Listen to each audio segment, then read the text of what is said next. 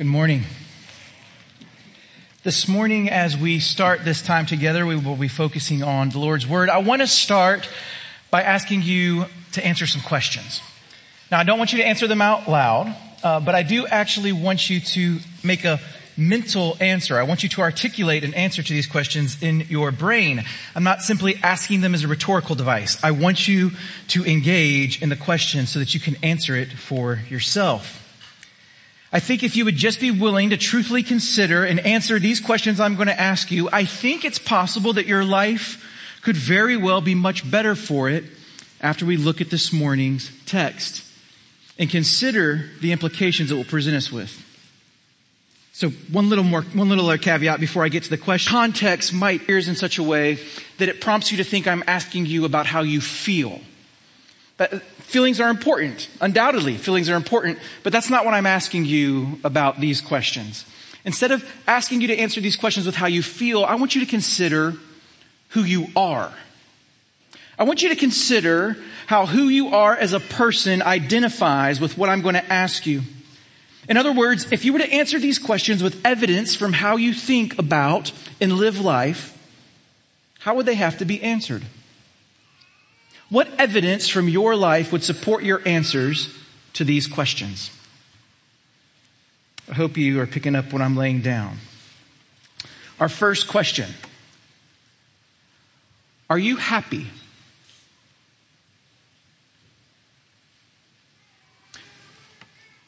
Do you genuinely and actively enjoy your life?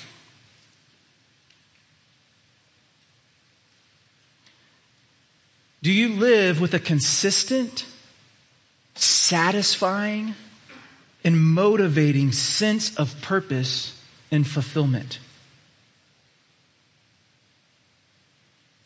Do you intentionally and regularly think about why you were here and experience the joy, peace, patience, and goodness that comes from fulfilling that purpose?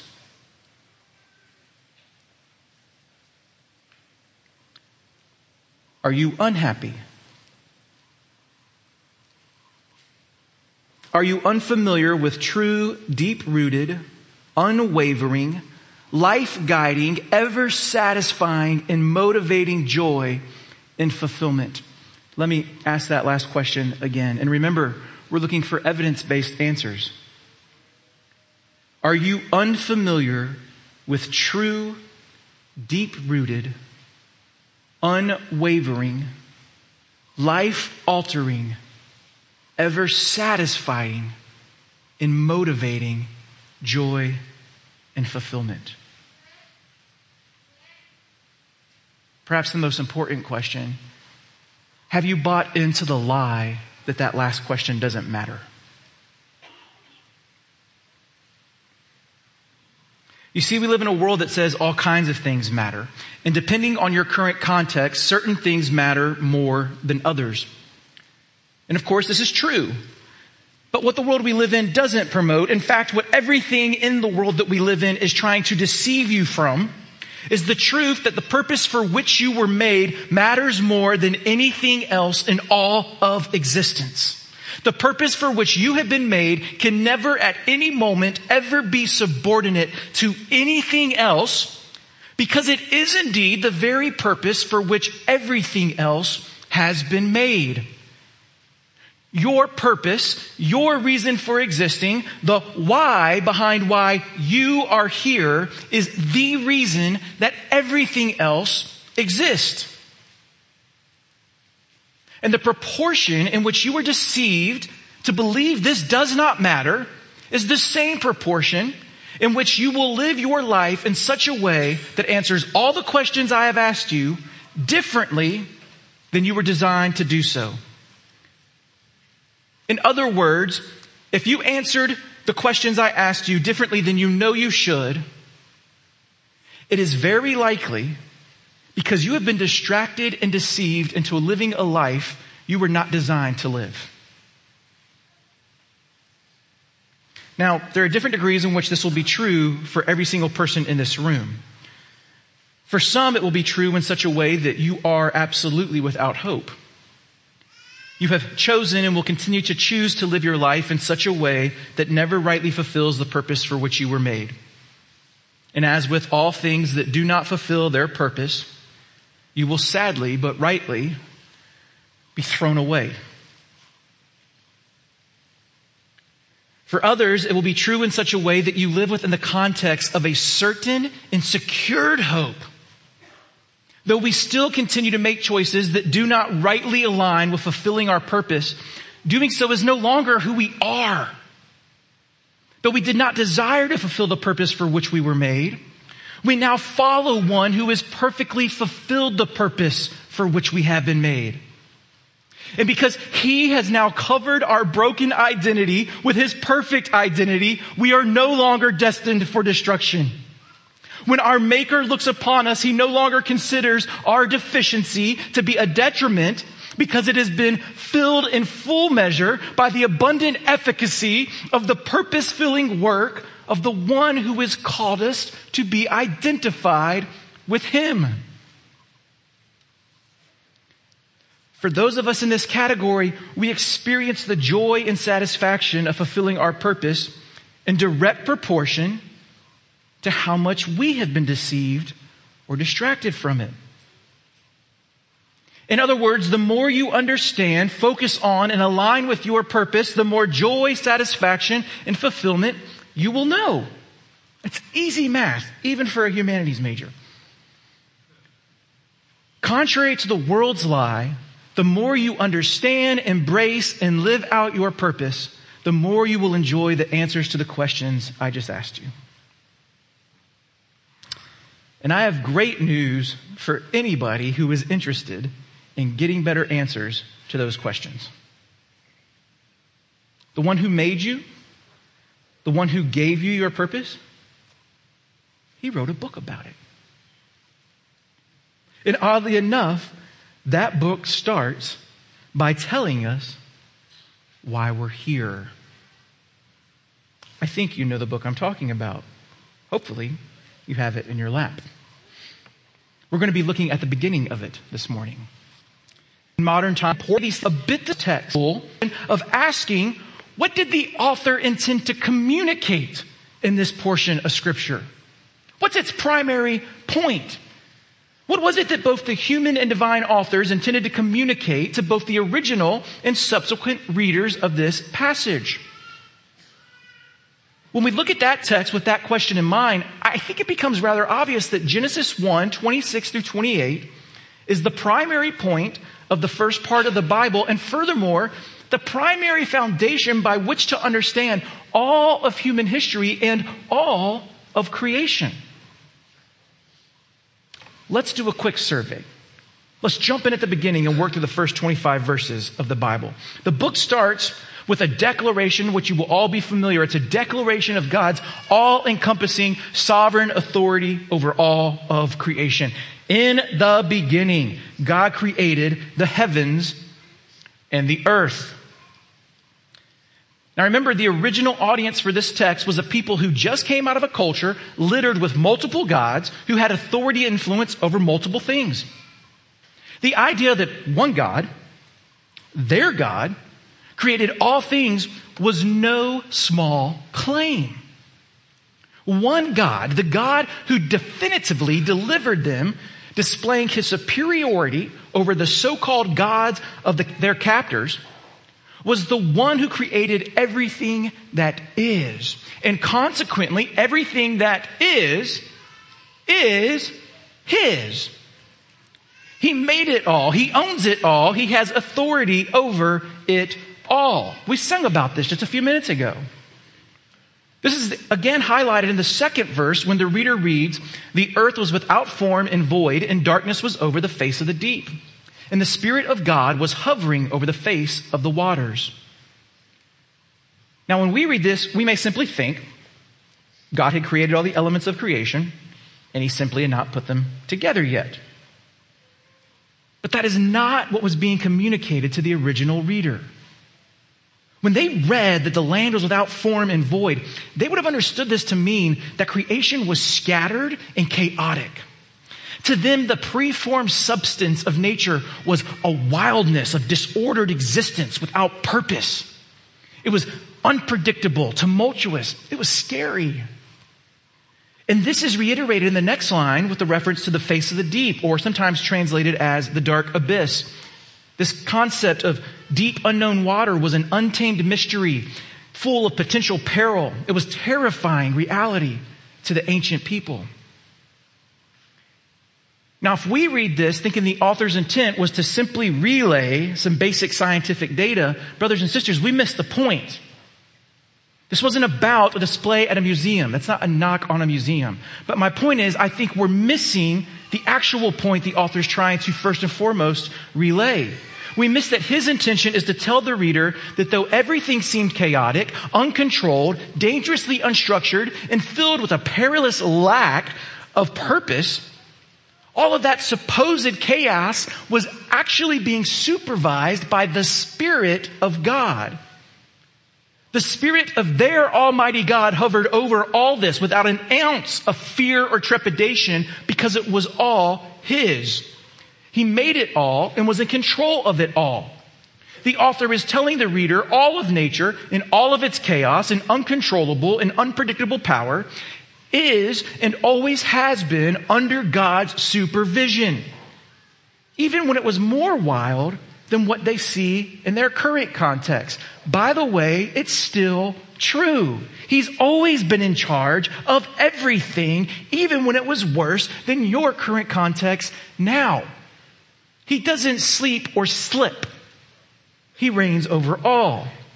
God made it all, and His Spirit has been attending to it all, always.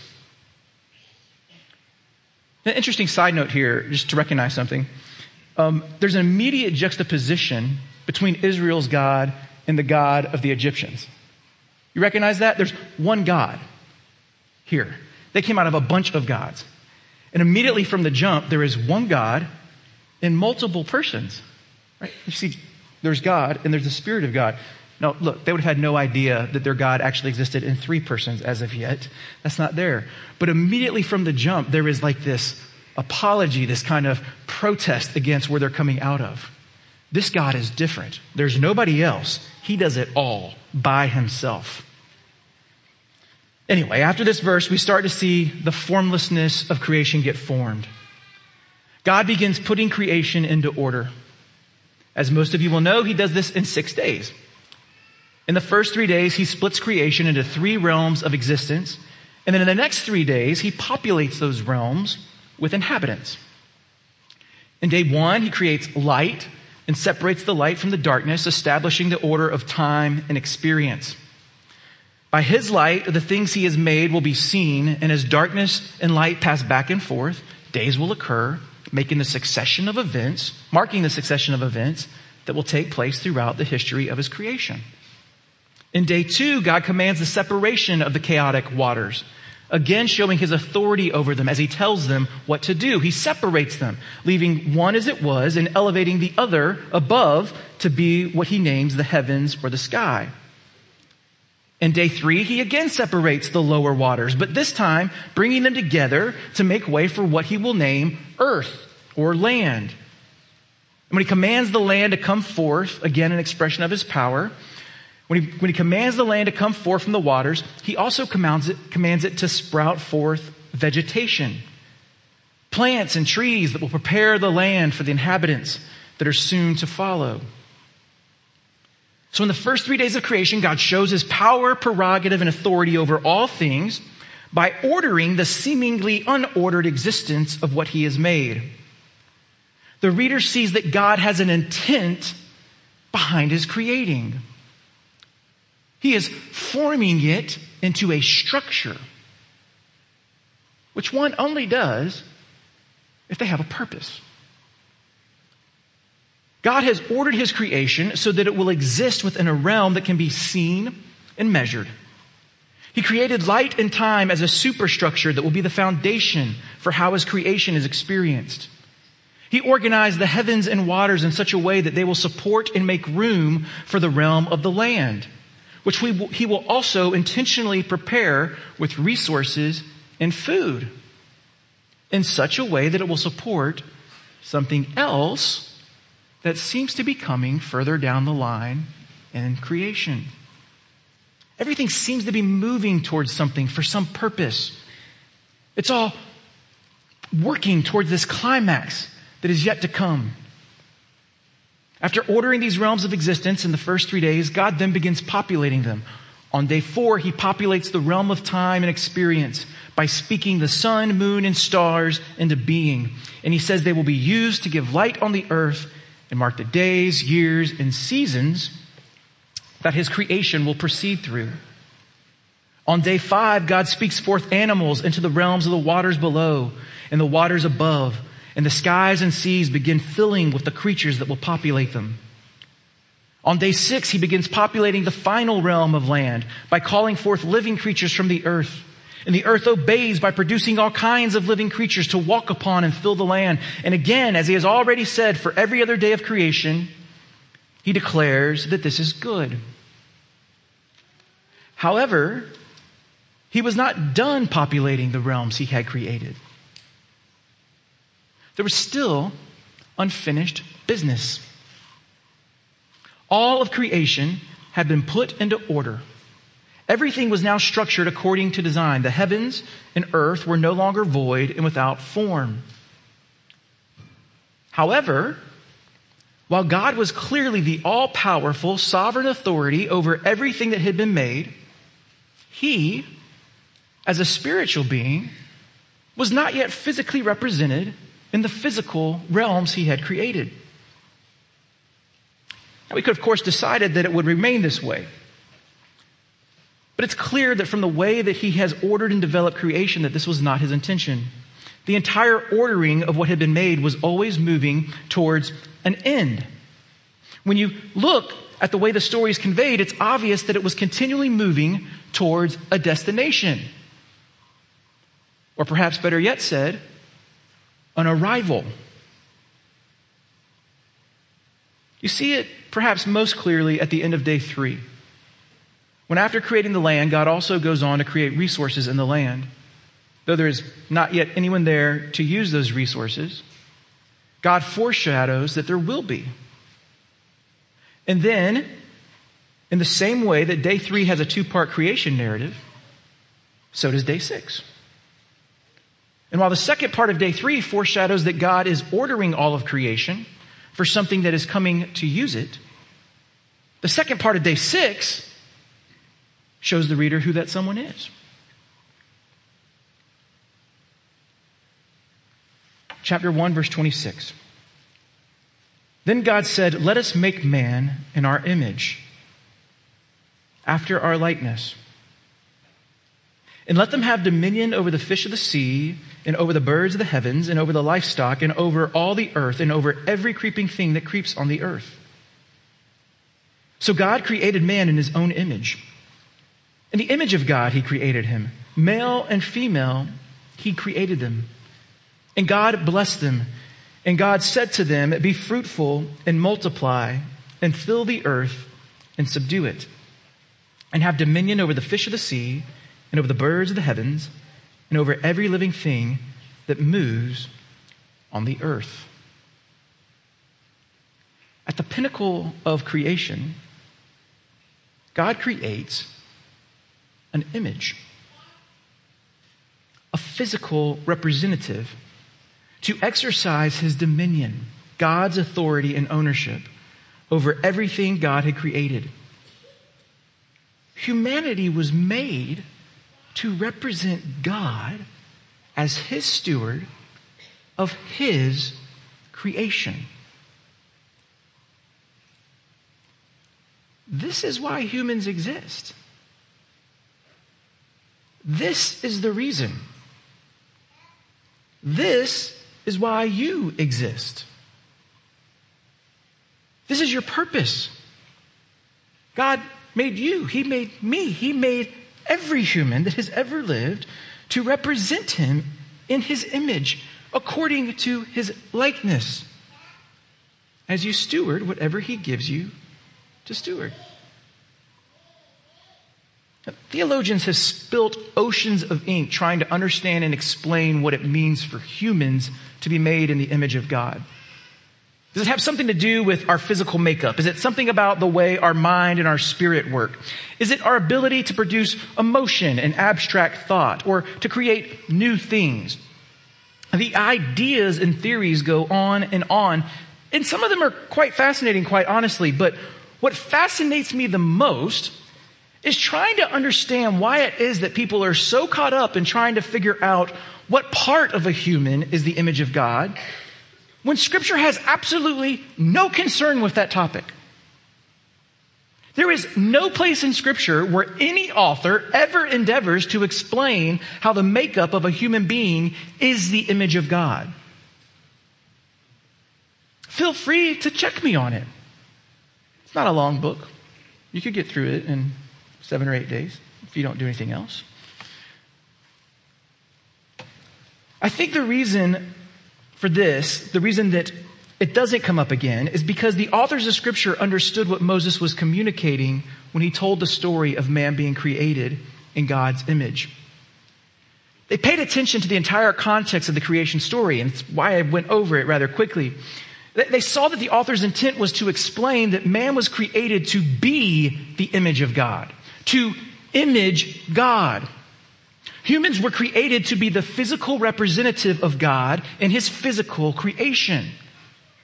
Some part of us was not simply designed to look like or mimic something about God. The totality of who we are, the whole reason we exist, is to display God, to reflect who He is and how He does things by the way we are, in the way we do things.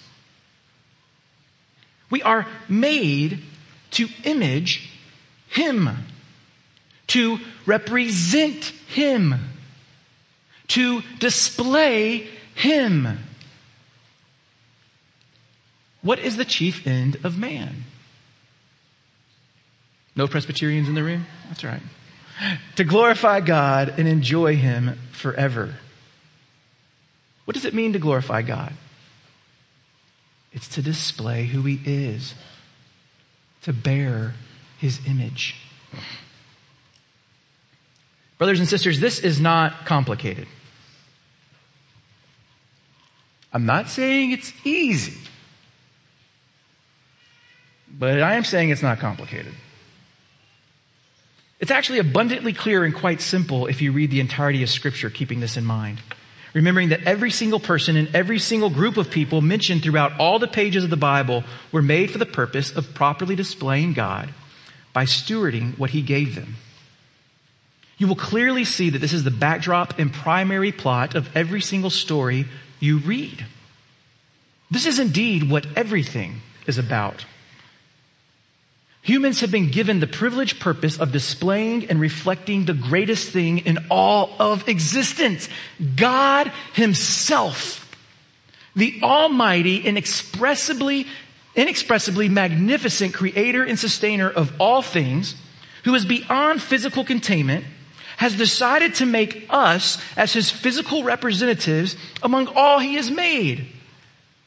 Though we are finite, limited, and without any power or authority of our own, we have been crafted to represent the infinite, unlimited, all-powerful, sovereign ruler of everything. What? There is no greater purpose to be had. And we have been made to do no other thing. This is it. But we, just like the people we see throughout Scripture, we foolishly flee from this purpose. Instead of worshiping God by stewarding the things He has created in such a way that rightly reflects His greatness, we choose to worship the things He has created and use them to try to reflect some sort of personal greatness that we don't actually possess. Though we were made to represent Him, we use what He has made to try to represent ourselves. We all do it. We're broken. Though we are image bearers, we do not bear his image in a way that rightly represents who he is. We were made for a specific purpose, but we live in such a way that does not rightly fulfill what we were made to do. What do you do with things that you make or you own that don't do what they're supposed to do? God does represent who he is. You see, there can be no accepted deficiencies in an image bearer, because that would imply that there are deficiencies in the one that they are reflecting. And there ain't nothing deficient about God. So we can either get rid of them or we can fix them. You see, as their creator, as your creator, he can do something that will cover a human's brokenness and will result in them perfectly displaying exactly who he is, always and forever, without ever being able to misrepresent him again.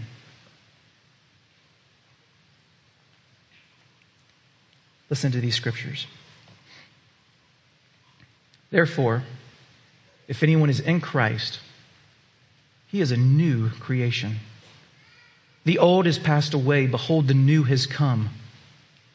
All this is from God, who through Christ reconciled us to himself and gave us the ministry of reconciliation. That is, in Christ, God was reconciling the world to himself, not counting their trespasses against them, and entrusting to us the message of reconciliation. For our sake, he has made him to be sin who knew no sin, so that in him we might become the righteousness of God. Another, there is therefore now no condemnation for those who are in Christ Jesus. Another, for you have died and your life is hidden with Christ in God. When Christ, who is your life, appears, then you also will appear with him in glory. Yet again, he has delivered us from the domain of darkness and transferred us to the kingdom of his beloved Son, in whom we have redemption, the forgiveness of sins. He is the image of the invisible God, the firstborn of all creation. It continues, for in him all the fullness of God was pleased to dwell, and through him to reconcile to himself all things, whether on earth or in heaven, making peace by the blood of his cross. And you who once were alienated and hostile in mind, doing evil deeds, he has now reconciled in his body of flesh by his death, in order to present you holy and blameless and above reproach before him. The broken image bearer can either be thrown away by the wrath of God, or the broken image bearer can be brought in to Christ Jesus by the grace of God. And when the broken image bearer is brought into Christ, the Father no longer looks upon the cracks and blemishes of his broken image and sees deficiency to be discarded, because he sees the perfect imprint of his image in the face of his Son, with whom you are now identified. You are a broken image, but in Christ Jesus, you can be perfect. Not by your own doing, but by the grace of God. Not because you were great, but because he is jealous to see his image displayed in his creation. So by the grace of God, Christ has made it possible that you may come into him, so that when the Lord looks upon you in your broken life, he does not say doom and wrath to follow. He sees his Son. And he sees an inheritance prepared by the work of Christ that is placed upon you. Be reconciled in Christ and be fulfilled.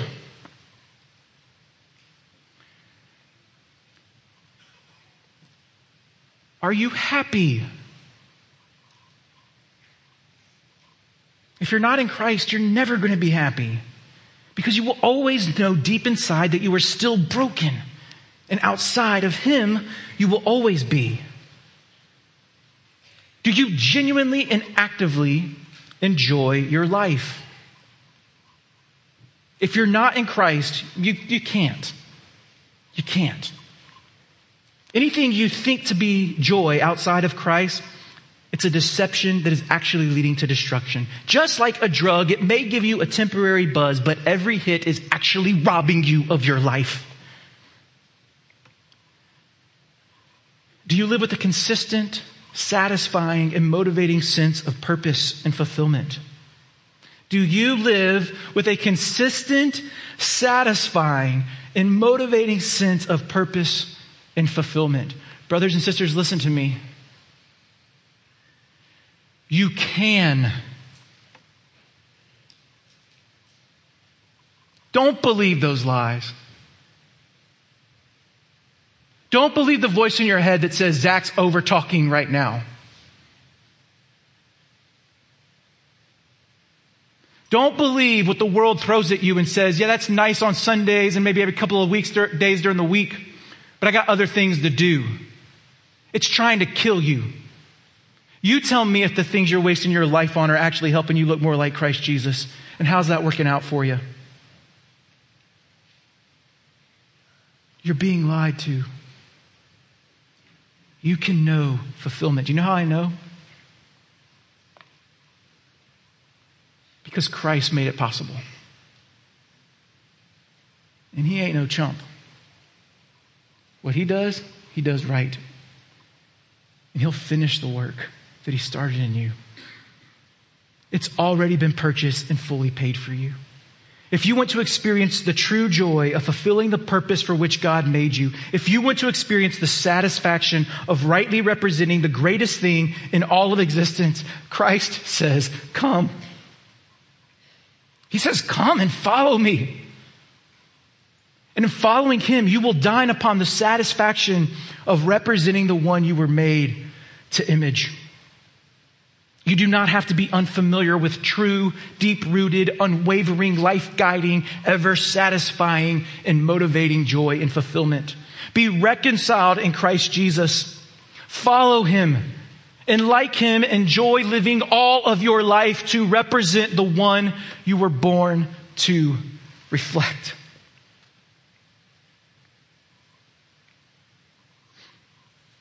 As the band is coming up, I want to prompt you to consider a few implications. We'll be coming back to this topic next week and looking at Colossians 1, but I want to prompt you to start thinking about some implications for image bearing. Just some questions. If God made us to reflect who He is and how we tend to whatever He gives us to do, how does that impact the way we live our lives? Would someone be able to look at us doing our job or our schoolwork and see who God is reflected in what we're doing? Would someone be able to see the way we interact with our spouse, our children, our parents, siblings, friends, neighbors, coworkers, whoever? Would they be able to see the way we interact and see who God is in the way we treat them? In the way we value them? Would it appear that we value them the way God values them, as people made to display His greatness? If this is what we were made to do, represent and reflect who God is, shouldn't we be thinking about this all of the time? Whether we eat or drink or whatever we do. Like I read that somewhere. It seems like it would be helpful for us to always have this on our mind if we actually want to know the true joy we were made to experience. Which also makes me think about this one. Wouldn't it be cool? Wouldn't it be cool if we had a group of people that we could surround ourselves with that were obsessed with better knowing the Lord so they could show Him in their life and represent them well?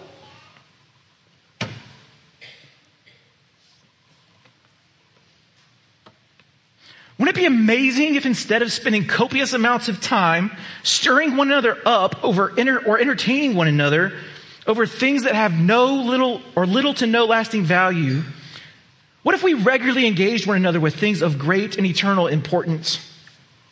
Or even engaged about simple and temporal things in such a way that reminded us of how our God's greatness is displayed in even the most simple things. I think we could probably do a better job of representing who our Lord is if we helped one another out, not being so distracted by all the dumb stuff this world's throwing at us. If we want to live truly fulfilled lives and do what the Lord has made us to do, wouldn't it make sense to get rid of all the stuff that doesn't help us to better know and show who He is? And maybe spend more time focused on doing stuff that does help us better know and show Him. I mean, I haven't had a math class in like decades, but I'm pretty sure that's an easy equation to figure out. If we were made in God's image to represent and reflect Him in what He puts before us to do, and Christ has made it to where we can actually do that by following Him, it seems like it would be in our best interest to focus our lives on that, no?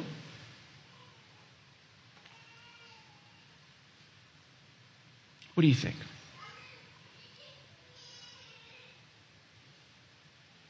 You've been made for the privileged purpose of representing and displaying the greatness of God.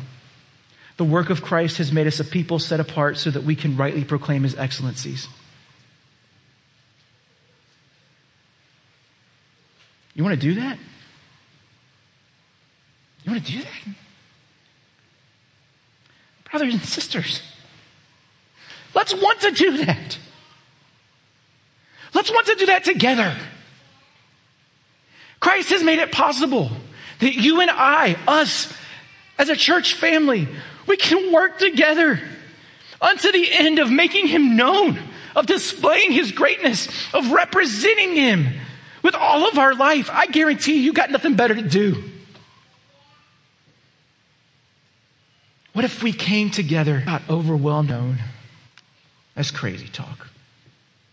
I got bills to pay, responsibilities to take care of, children to feed, cars to fix, lawns to mow, all kinds of junk. The Lord knows that. The Lord knows all that. He's the one putting in front of you to do it. He's just saying you should do it looking like Him. How about together we help one another to do what He made us to do? There'll be no greater satisfaction. And no one, no circumstance, no trial, no government, no foolishness in the community will ever take it away from you. Together, let's look like our Lord and enjoy spending the rest of our lives doing it. You pray with me. Lord, we know we are inadequate for the task for which we have been made. It's not a deficiency you built into us. It's a rebellion that we've chosen to follow. But Lord, we are also sure because of your word that we can be secured in Christ. And by being in Him, we can work in concert with your Spirit to rightly reflect who you are. Again, Lord, not by our own effort, but by your grace. So Lord, we ask for something that is impossible for us. We ask that you would work in us, each and every one individually, Lord, and as a group, that we would endeavor together to represent you well and rightly. We know it's impossible for us. We know it is nothing for you because it is what you have designed and ordained that we would do. Make it so in our midst for your glory. And we thank you for the joy that awaits us in the doing of it. Forgive us for our inadequacies as you have so long ago at the cross. Inspire us, Lord, by what happened at the cross to endure for what lies ahead, that we may show you well. I pray this in the name of our beloved Savior, Christ Jesus.